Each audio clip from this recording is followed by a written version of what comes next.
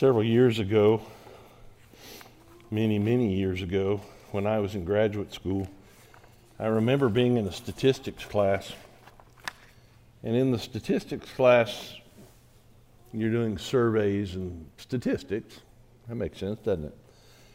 And I remember there was a young teacher in the class, and she wanted to know what was the least to get by in a survey.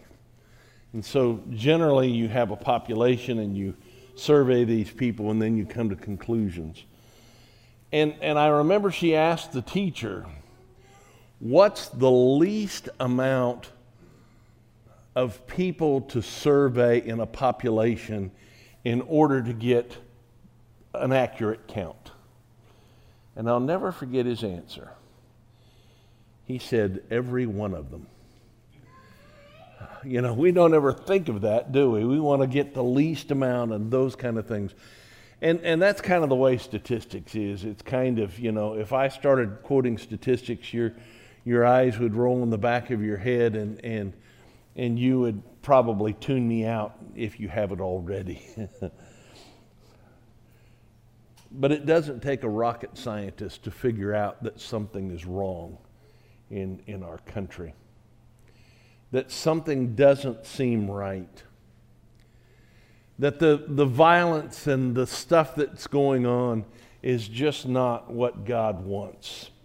There have been shootings and trials of black men and looting and riot, and we have just lacked a moral sense out there in our government before and after the election.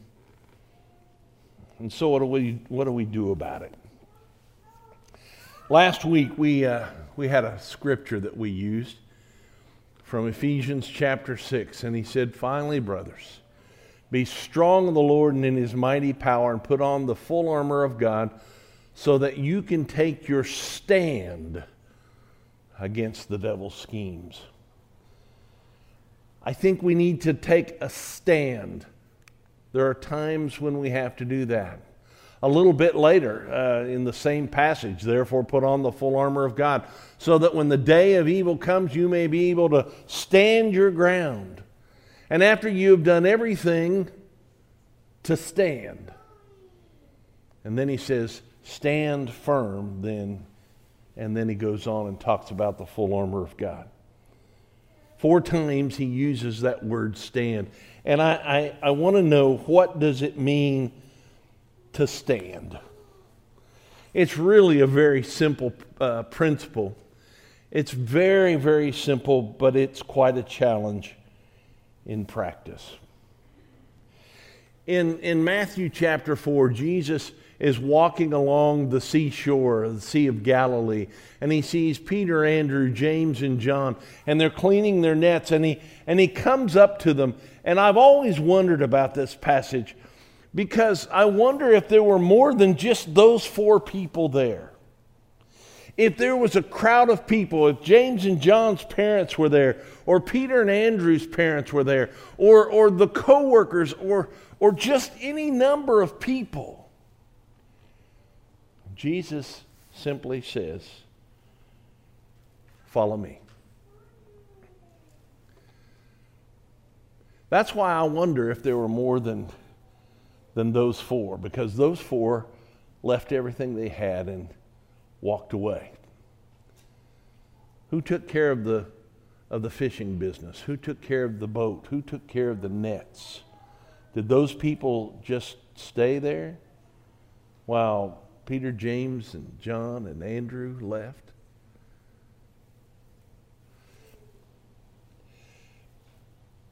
That's why I think there may have been others. But they took up that challenge and they followed Jesus.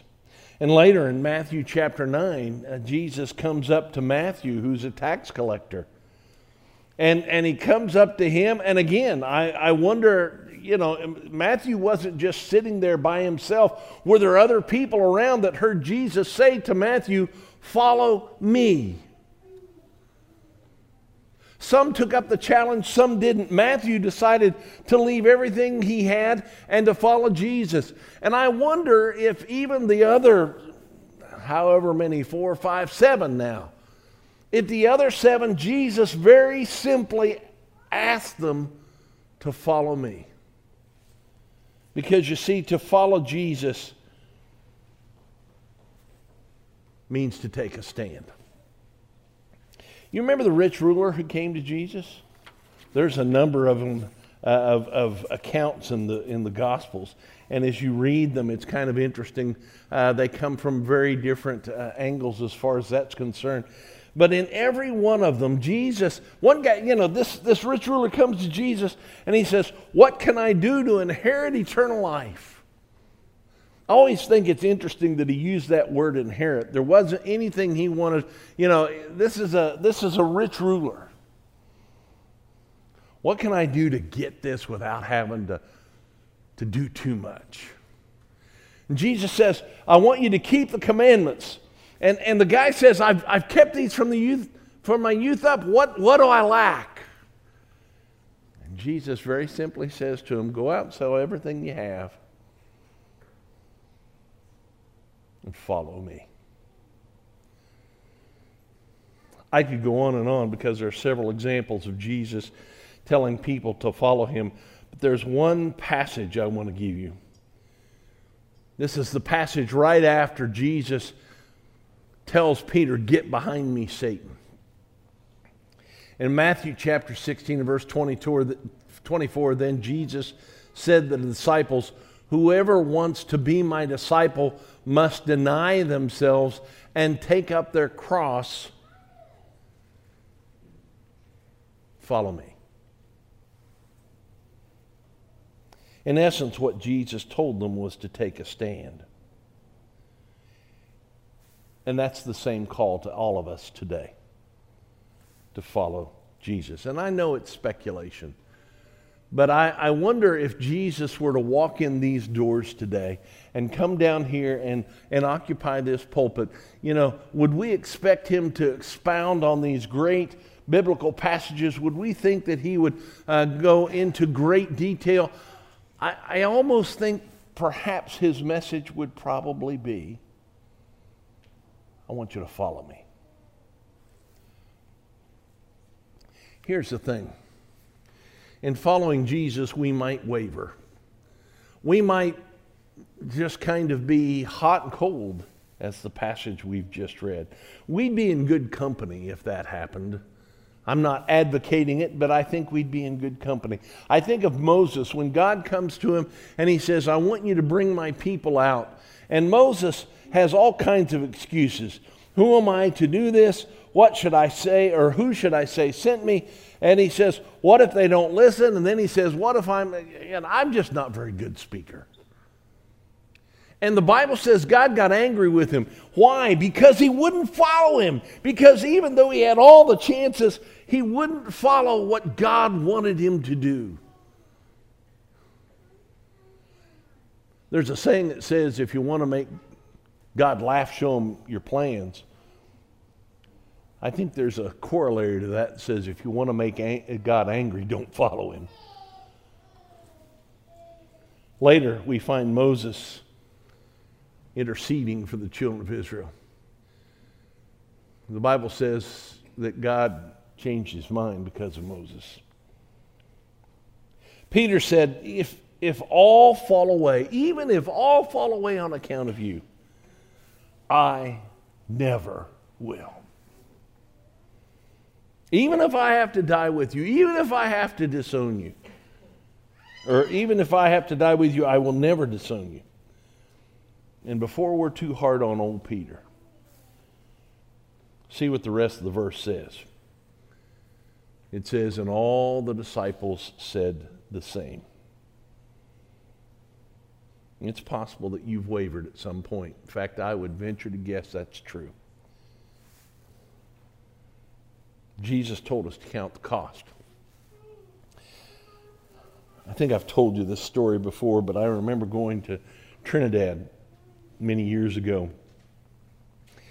And Parker Henderson, who was the minister at the time, the missionary at the time, took us around the town of I think it was San Bernardino.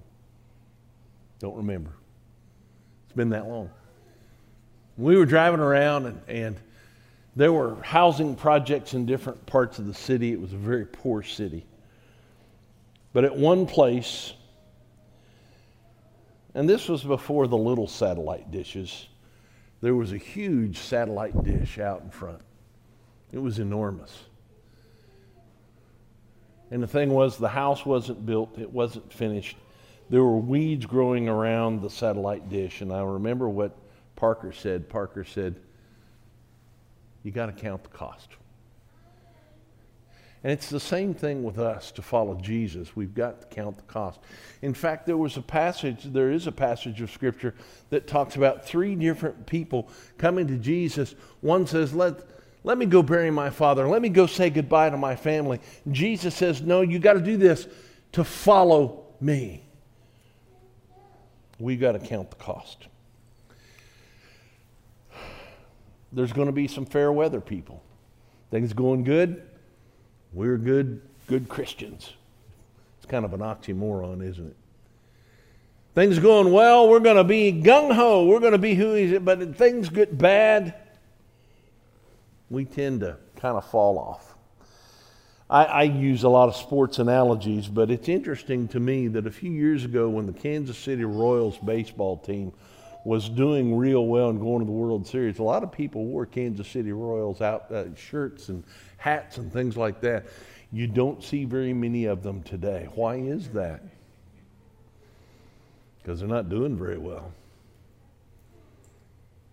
I won't say that about the Huskers because the Huskers fans are usually pretty good. And you'll notice I wear Razorback stuff all the time because they lose in football almost every week. In fact, people come up and try to pick a fight with me. They say, oh, you know, who the Razorbacks play this week? And I say, I don't know, we're going to lose. But there are some people who are like that, aren't there? People who are fair weather fans.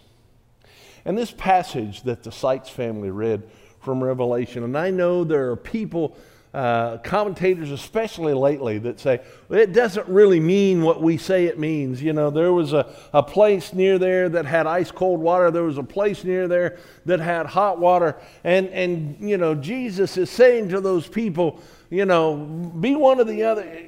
I think it still says the same thing that we've been saying all along.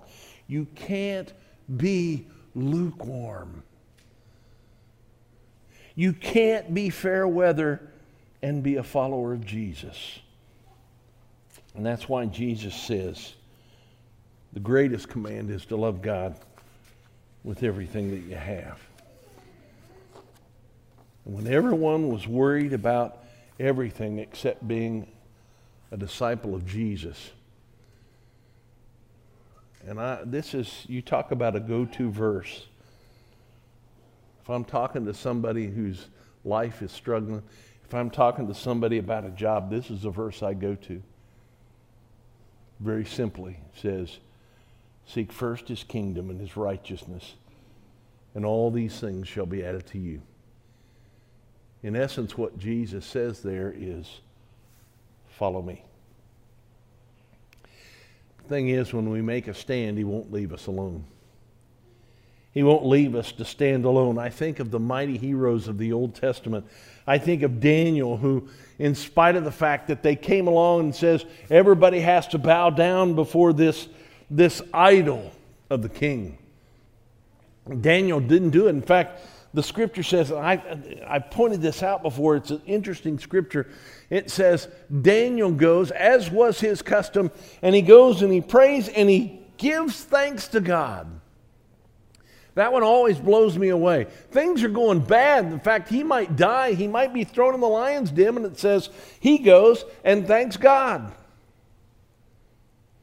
Remember, Shadrach, Meshach, and Abednego are about to be thrown into the furnace, and they look at each other and say, we will not do what you want us to do, because our God will save us.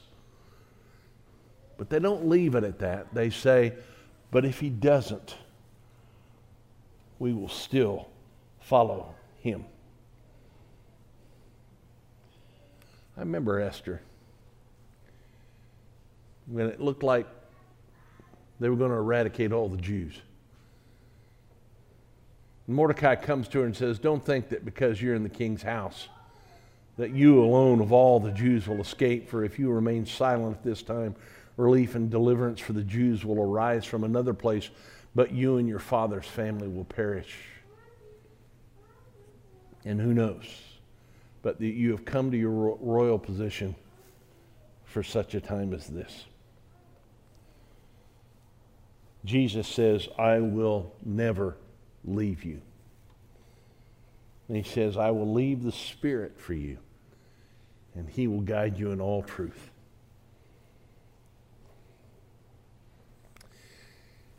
There's a passage in 1 Corinthians 15 where Paul says, now brothers and sisters, I want to remind you of the gospel I preached to you and on which you have taken your stand.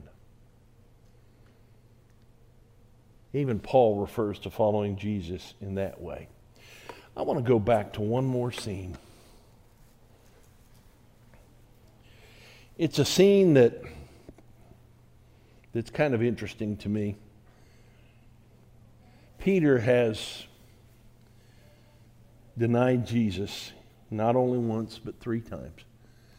Jesus turns and looks at him, and I've often, I said I would love to see certain things. I would be afraid to see that scene because the look on Jesus' face.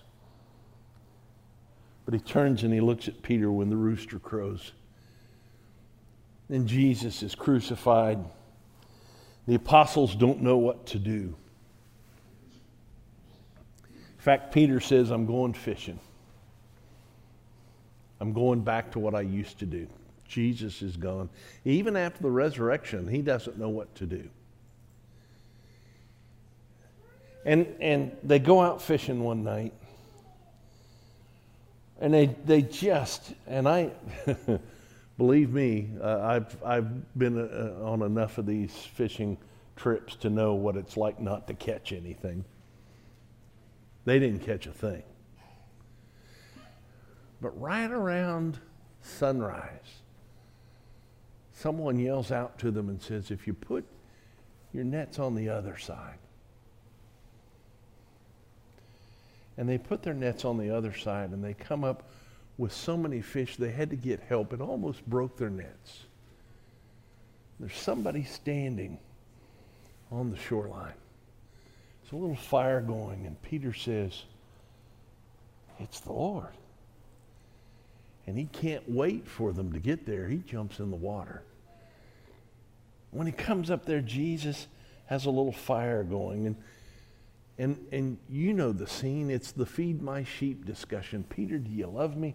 Feed my sheep. 3 times he says that to him. And many people think he's restoring him. But at the end of that, John is following behind him. And Peter, it's my sense that he's trying to change the subject because Jesus has just nailed him. And he says, Lord, what about him? And Jesus told him something remarkable. He said, if I want him to remain alive until I return, what is that to you? You must follow me.